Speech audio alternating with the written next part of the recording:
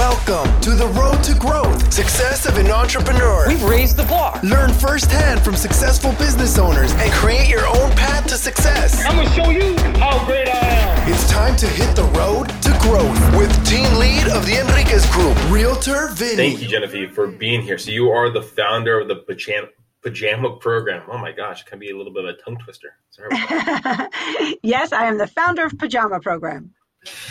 So kind of walk us through, what does the Pajama Program do? Yes, well, we are a national nonprofit. Next year we celebrate 20 years.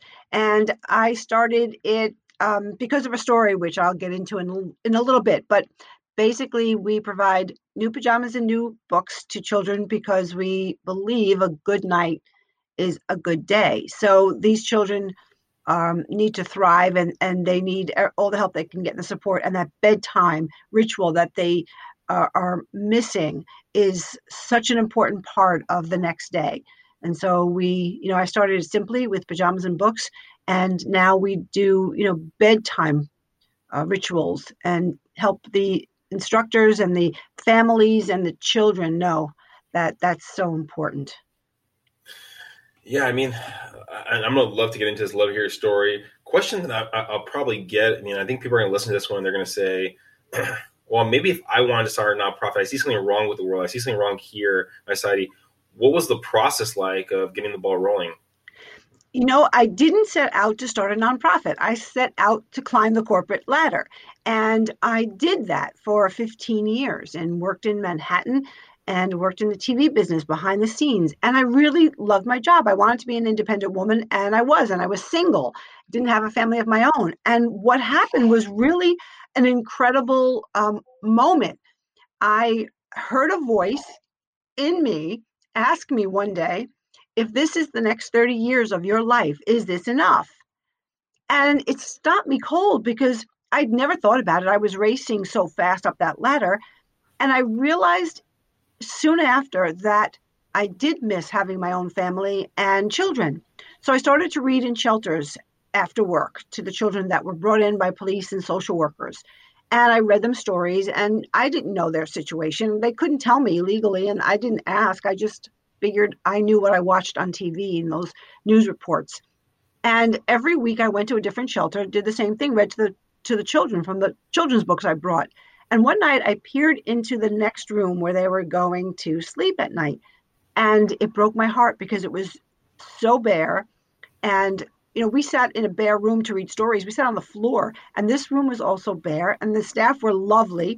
But it's not your, your mom and dad, the place that you go to night after night for that love and comfort and confidence. And they were sleeping in their clothes. So I decided I'd bring pajamas the next time because my mom gave us pajamas. Doesn't every kid have a pair of pajamas? So I brought pajamas. And when I handed them out, there was a little girl who was so afraid to take them. And she kept shaking her head no. And then at the end, when she was the last one, I tried one more time. She asked me, what are they? What are pajamas? And that's when I had that moment that everything sort of came crashing down about what I'd been doing for 15 years, what I thought success was, what I thought would make me happy. But it really didn't make me happy. And it was breaking my heart that there were children like her. And couldn't I get pajamas for at least some of them? And that's how it started. So a couple questions, now the demeanor, what kind of demeanor did the kids have? Because sometimes when you don't know what you don't know, you're still happy. And I've talked to people here that grew up poor, grew up in bad situations. They were happy in those situations. Did they know they were missing out on that childhood in those kind of situations? Yes, those places I went to in the beginning were all emergency shelters. The children were recently brought out 24/7 at any time of day or night by police or social workers to a safe place. Sometimes they had an adult if they had a mom, but a lot of times they didn't come in with an adult, or if they did, they were separated because the mom might need some attention. And these children were afraid. So that was the worst situation, on the spectrum. Yeah. And how did you come across these shelters? I mean, did you know someone that did it before, or what happened there? I called police and I said, where do you take these children that we see on the news? And where do the social workers go? Where are the shelters? And they gave me two. And then when I went to those places, they liked that I was reading to the kids, and I became friendly with a couple of them, and they led me to others. And some you could find, by looking them up, and some were really hidden for safety's sake. So was there a story on the news? What was that instant where you go, I need to call the police to find out about these shelters? No, I sat there wondering why I answered no to the question, if this is the next 30 years of your life, is this enough? And when I realized that, my Italian upbringing, where my parents expected me to get married and have children, I thought, oh, that's not for me. I thought, well, maybe I did miss something. Maybe I didn't, think about that or the long-term effects, because I was alone. And I realized how I missed that bonding with children. I saw my sister had it, my brothers had it, and it just sort of just came on me. And I thought, oh my goodness, I want to be with children. I want to give them some love. And I thought, where could I do this? And that's when I said, you know what? I read the paper every day and I cringe at the stories. I watch the news. So that, I think divine intervention, the ideas just came, and I just, I would have kept looking until somebody would tell me where there was a shelter. But I did get lucky, and I did get a couple right away. So walking back from the beginning, where did you grow up? What was your childhood like? And then kind of taking you to the corporate world. Yeah, sure. I grew up in Yonkers, New York. My father and mother are Italian. My father came from Italy at the age of 15, and it was a very traditional Italian home. My dad went to college here. He wanted that, and he wanted that for his children. And my mom was a homemaker, and she was a great mom. They had 4 kids. I'm the first of 4. And I wanted to, like I said, go to college and be an independent woman. I wanted to work in Manhattan. And to me, that was success. So I was very driven. And, I'm sure I know my parents were curious about where that came from, especially my dad. Because my sister and my brothers, they got married and had kids, and that was, not my path. So your parents were immigrants at the age of 15? My father was yes, my mother's family came from Italy, but she was born here. He came off the boat with his father. Talking to children of immigrants, you see that sometimes you get that drive from the parents, because for the most part, they usually have that drive in them.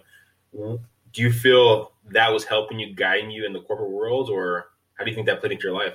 Yes, and actually in the acknowledgments, I talk about my mom and the love she gave us, and my father for his work ethic. Yes, he was always the one that I would wait to see what he thought of my report card, and even if it was an A, he'd say pretty good. And I would always look for that, wow, fabulous. I would get that from my mom because, she was a loving mom. He was loving too, but he was always looking for, you got to be the best. You got to work hard. He came to this country and he was such a patriot, and he worked really hard. And to him, that was what you needed to do. Now, I know for sometimes if you have that pressure of kind of succeeding, you have to get the A+, right? A is not good enough. Do you think there was ever times where you get deflated or kind of pushed back? Because some people can grow like a phoenix in the fire. Other people get burnt in the fire. No, I think of course, I was always nervous to show him, because I did want, more than he was willing to say, that it was good. We always want that perfect from our parents on school. And I was a nerd, so that would mean a lot to me. My sister was a beautiful cheerleader, and my brother was in theater, and he was a good actor, and my other brother is still a star soccer player, and I was a nerd, and that was what I knew, and I was good at it. And so I figured, all right, let me just embrace it and see if I could be a businesswoman. So I tried. And so what happened? So you are doing good in school. How did you transition into the corporate world?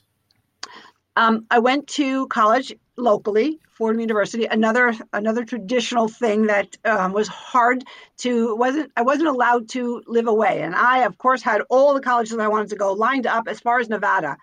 I did not realize, and my parents said, no, you were staying home and going to college. So I had no choice. So I had to stay local. And WFUV at Fordham was and is a very big station, radio station. And I started to volunteer there, and I was an on-air personality and an off-air producer. And when I was looking for my first job when I graduated, I called in New York WINS radio station, which is still a very big all news station. And the news director had me on the phone for a while, and I found out because he said I did have a good radio voice. And he hired me for an overnight shift of a project they were doing called News Phone, where you could call 24 hours and you'd hear me telling you the news. So it started there. And then when I got into that office, I did midnight till 8. I was leaving at 8, and all the TV people from Group W Productions were coming in. And I had conversations with them because I wanted to know, what's this girl doing in this little office with a microphone and a recording studio overnight? And I said, my dream really is to be in TV. And that was TV sales. And they hired me there. So then I decided I liked the creative part. And it was that climbing the corporate ladder, working hard, first one in, last one out. So that first job, the call that you made, was there actually a job opening, or was this a cold call? No, it was a cold call. I remember I had my phone, the old black phone. I had it under my bed. And the minute my eyes were open, I grabbed under, I can picture it, I grabbed under, felt around for the phone, and I had my list of numbers. And before I even got out of bed, I made a first round of calls, just cold calls. And I was really surprised that the operator patched me through to the news director. I don't know why, fate. I don't know that she was listening for any voices to pass on to the news director, but he was apparently looking for voices. And so we talked for half an hour, and I thought it was really generous of him to listen to this nobody, pitch him. And that's why. Weren't you afraid to get rejected? Yes, I'm still afraid to get rejected. I want to meet somebody who says never. So what drives you? If you did get rejected or someone told you no, what allowed you to make the next call and the next call? I was more afraid of failing in front of people. I was more afraid that I would be pitied, that people would feel sorry for me, and that was unacceptable. I was more afraid of that than strangers saying no, because I knew I could make as many phone calls as my fingers would let me. And I just believed I could get a job and turn it into something that I would like and, create it. I don't know, a little crazy, because then when I jumped into the whole pajama thing, before it even had a name, I realized that that's my nature. I jump in before, even if I don't know how to swim. I jump and then I just splash around until I'm not drowning. It's not always the best way to do things, because obviously I've had a lot of challenges and people are a lot smarter than me when they start something, but I didn't want to talk myself out of it. So I just jumped. What do you think one or two of those bigger challenges that you've had to kind of overcome to get you where you are currently? Well, you hit it when you said, was I afraid of being rejected? The one thing, and I've thought a lot about this, and I write about it in my book. I write honestly about everything, getting into debt, how much I spent without really knowing. And I'm not a saver. So I started out in a bad place and I got worse. And, my marriage was difficult for my husband, and I wasn't married when I married him when I was 38. Because I really was obsessed with the whole pajama thing for years, and it wasn't fair to him or anybody in my life. But anyway, that's the nature of being obsessed, right? So I always thought if I would have changed anything, I would have assembled a cheerleading squad, and I think that we all need that. The people that trust us to do what we feel we need to do for our heart, for the greater good. Our purpose, our mission, we're all looking for that, for meaning in life. And I was missing that. So instead of finding those people and trusting and telling those people what I was thinking, I think I'm going to trade all this success and security to give pajamas out, and I don't know where it's going to lead or if I'll ever be able to, to eat again. I instead because I just didn't think about it, told a few people who thought I was crazy. And they just started shooting all these questions that I had no answers for. Why? And couldn't you do it on the side? And I don't understand. And really, these kids need more than pajamas. What do you think you're going to solve the world's, questions? And it, one after another, was like a blow. And it knocked me down. And I didn't yet have a support system that I confided in. And that was really hard and really, really dumb on my part. So I've been mentoring and helping people and brainstorming and most of the time just listening. And that's one thing I'll always say: who's your cheerleading squad? Who's going to be there to help you when you've got to get up? Yeah, I mean, it's some people. I think a lot of us, we need that push, right? When you can't push yourself. And I think over time, you start building the confidence off those mini wins. Getting going is, I think, the tough part about it. So did you, over time, start building your cheerleading squad? Yeah. Well, I realized clearly people were noticing a change in me. And I did ask for pajamas and books, and I was pretty low key because I didn't want them to know my big dream, because I didn't know how I was going to one day from the next. So I did confide, obviously, in the man I married, and he said, go for it. And then my mom, who I was hoping would trust me and say, good for you. You found something beautiful to do, and instead of, working yourself up to the 41st floor. And she did say that. My dad was worried, but still supportive because he was my dad. But my mom was my North Star, and she helped, and my husband helped. And then I started to say, oh, this is really good, because then those people who, I was avoiding because they always were going to ask me, how's it going? And almost make fun of me. It didn't bother me as much. And I said, oh, this is good. This is where I'm supposed to be going, to these people. And then the more people I told and the more people I opened up to about the story and the little girl's question to me, the more people felt the same. It was like she was talking to each of them. And it was a human connection, which I talk about in my book a lot, that seemed to go from her to me, to them, to her, or her to me through them. It was just, it's incredible. It's incredible. And then I felt a lot better that I had some support.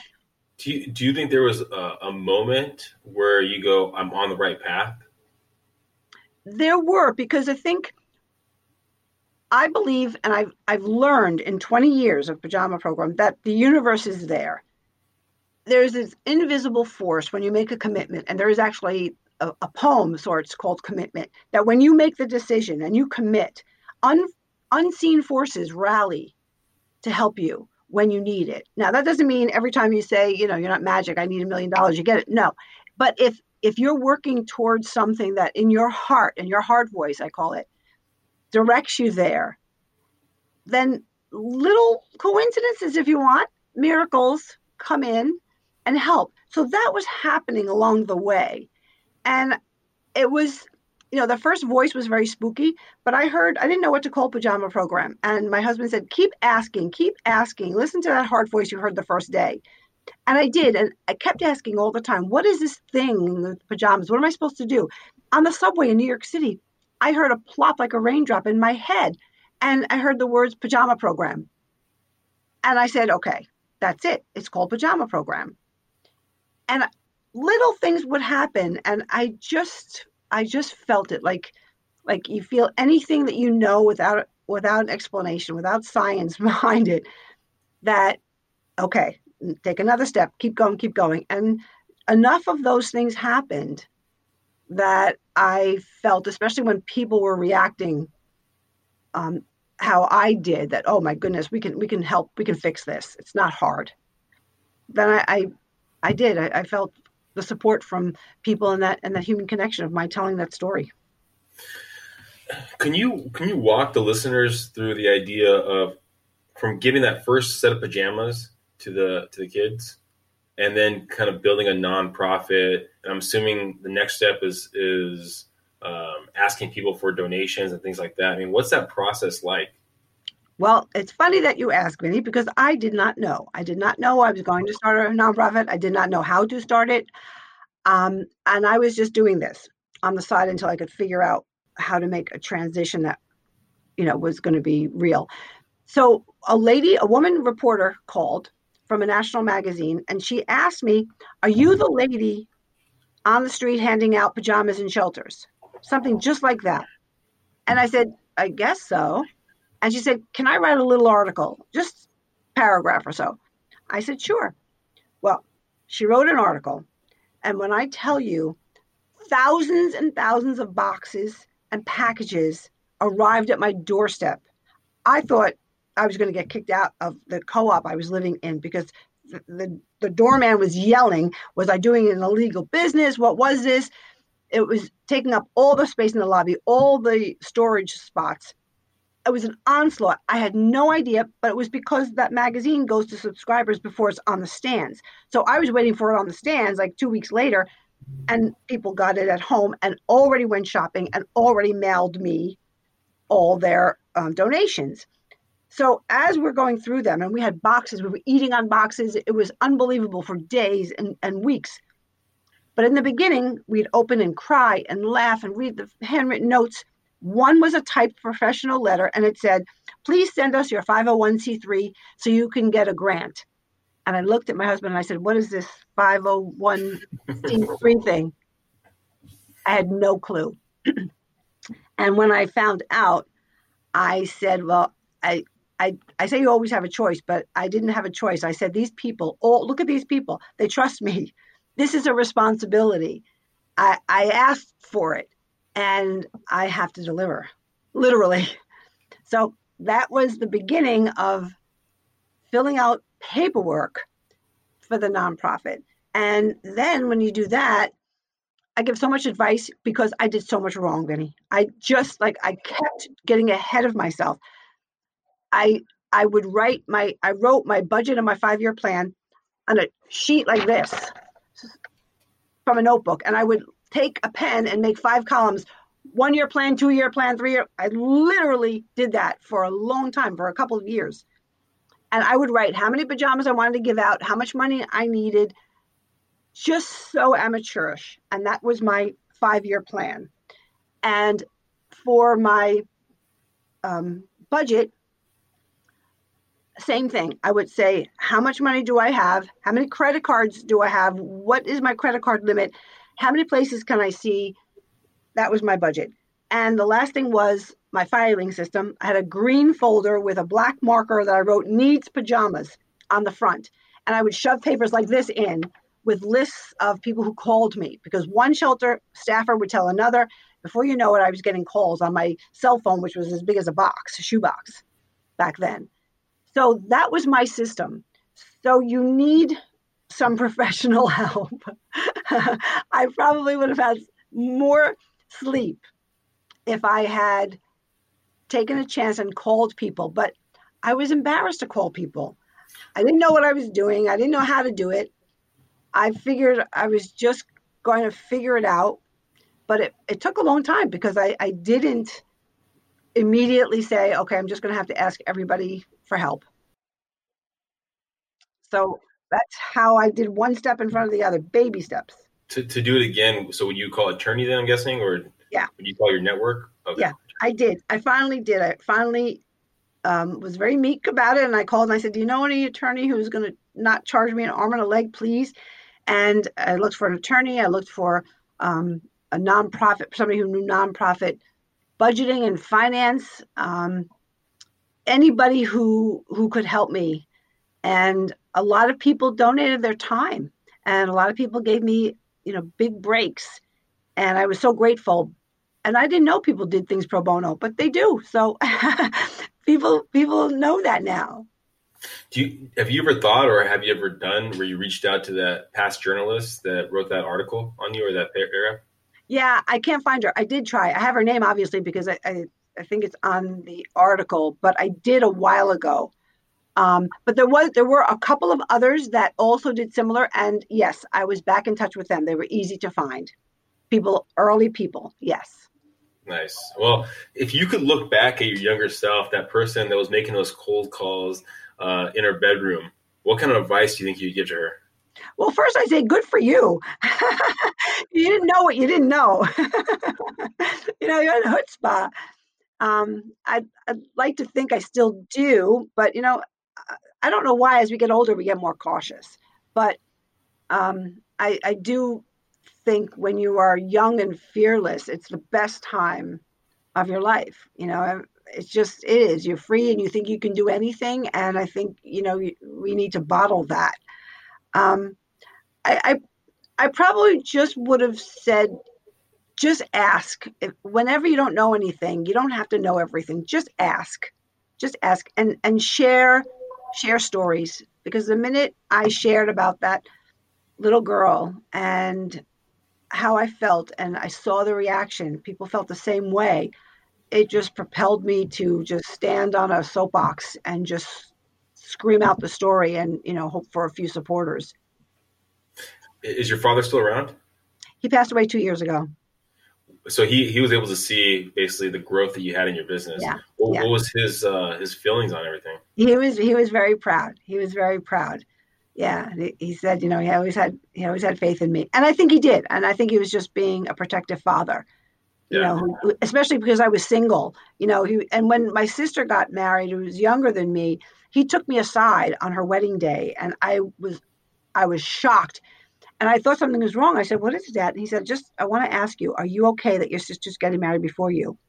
And I said, "Yes, I don't want to get married. I'm fine, Dad. Don't you worry." And I was touched and confused because he was worried about that. He thought I might be embarrassed in front of, the big wedding that, my sister was having.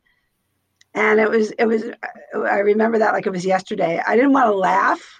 I didn't want him to say, not me. But not me father. Then.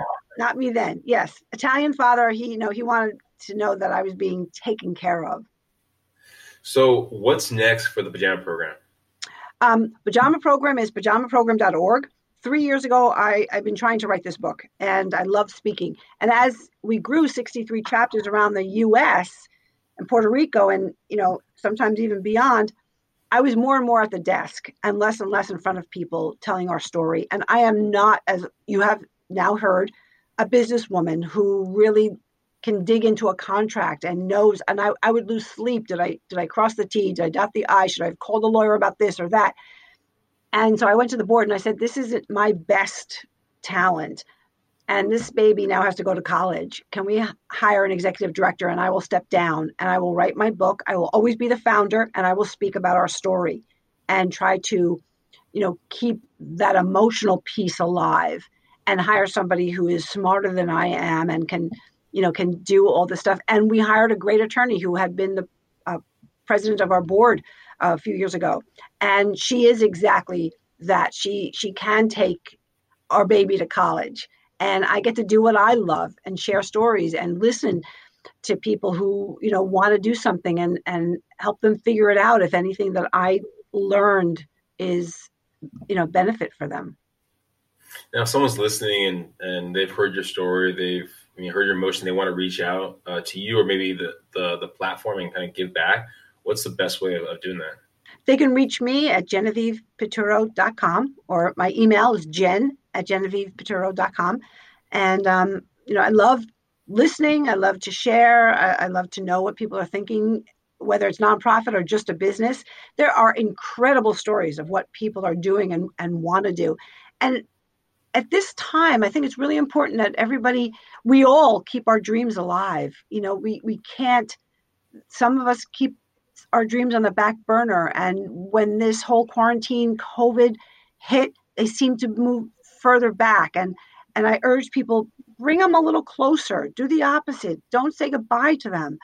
Bring them in. If you can't take that jump, slide something into your life. You don't need a jump. You can do a slide and incorporate whatever it is that you love. And you always said, one day, when everything is in order and I have enough money, I'm going to do this. Do a piece now, just an hour a week. It'll make you feel like there's something in you alive, and we're all feeling not quite 100% alive right now. And it'll bring that joy, and it'll change your outlook on everything. And it's a gift to yourself and a reminder that my dreams are there, and I'm not forgetting them, and I'm keeping them alive. Well, thank you, Genevieve, for being on the podcast. Thank you for telling your story. I mean, I think one thing throughout the whole process is just really fall forward, just do it, and you'll get there. So if you're listening right now and you want to give back in your community, make that call, reach out to Genevieve, and just give back. Thank you again, Genevieve. Thank you, Vinny. Thank you, everyone listening. Thank you for listening to The Road to Growth, Success of an Entrepreneur. Please like, subscribe, and stay connected. Visit www.theenriquezgroup.com. Yeah, I created a website. Hope to see you again next week. The Enriquez Group, signing off.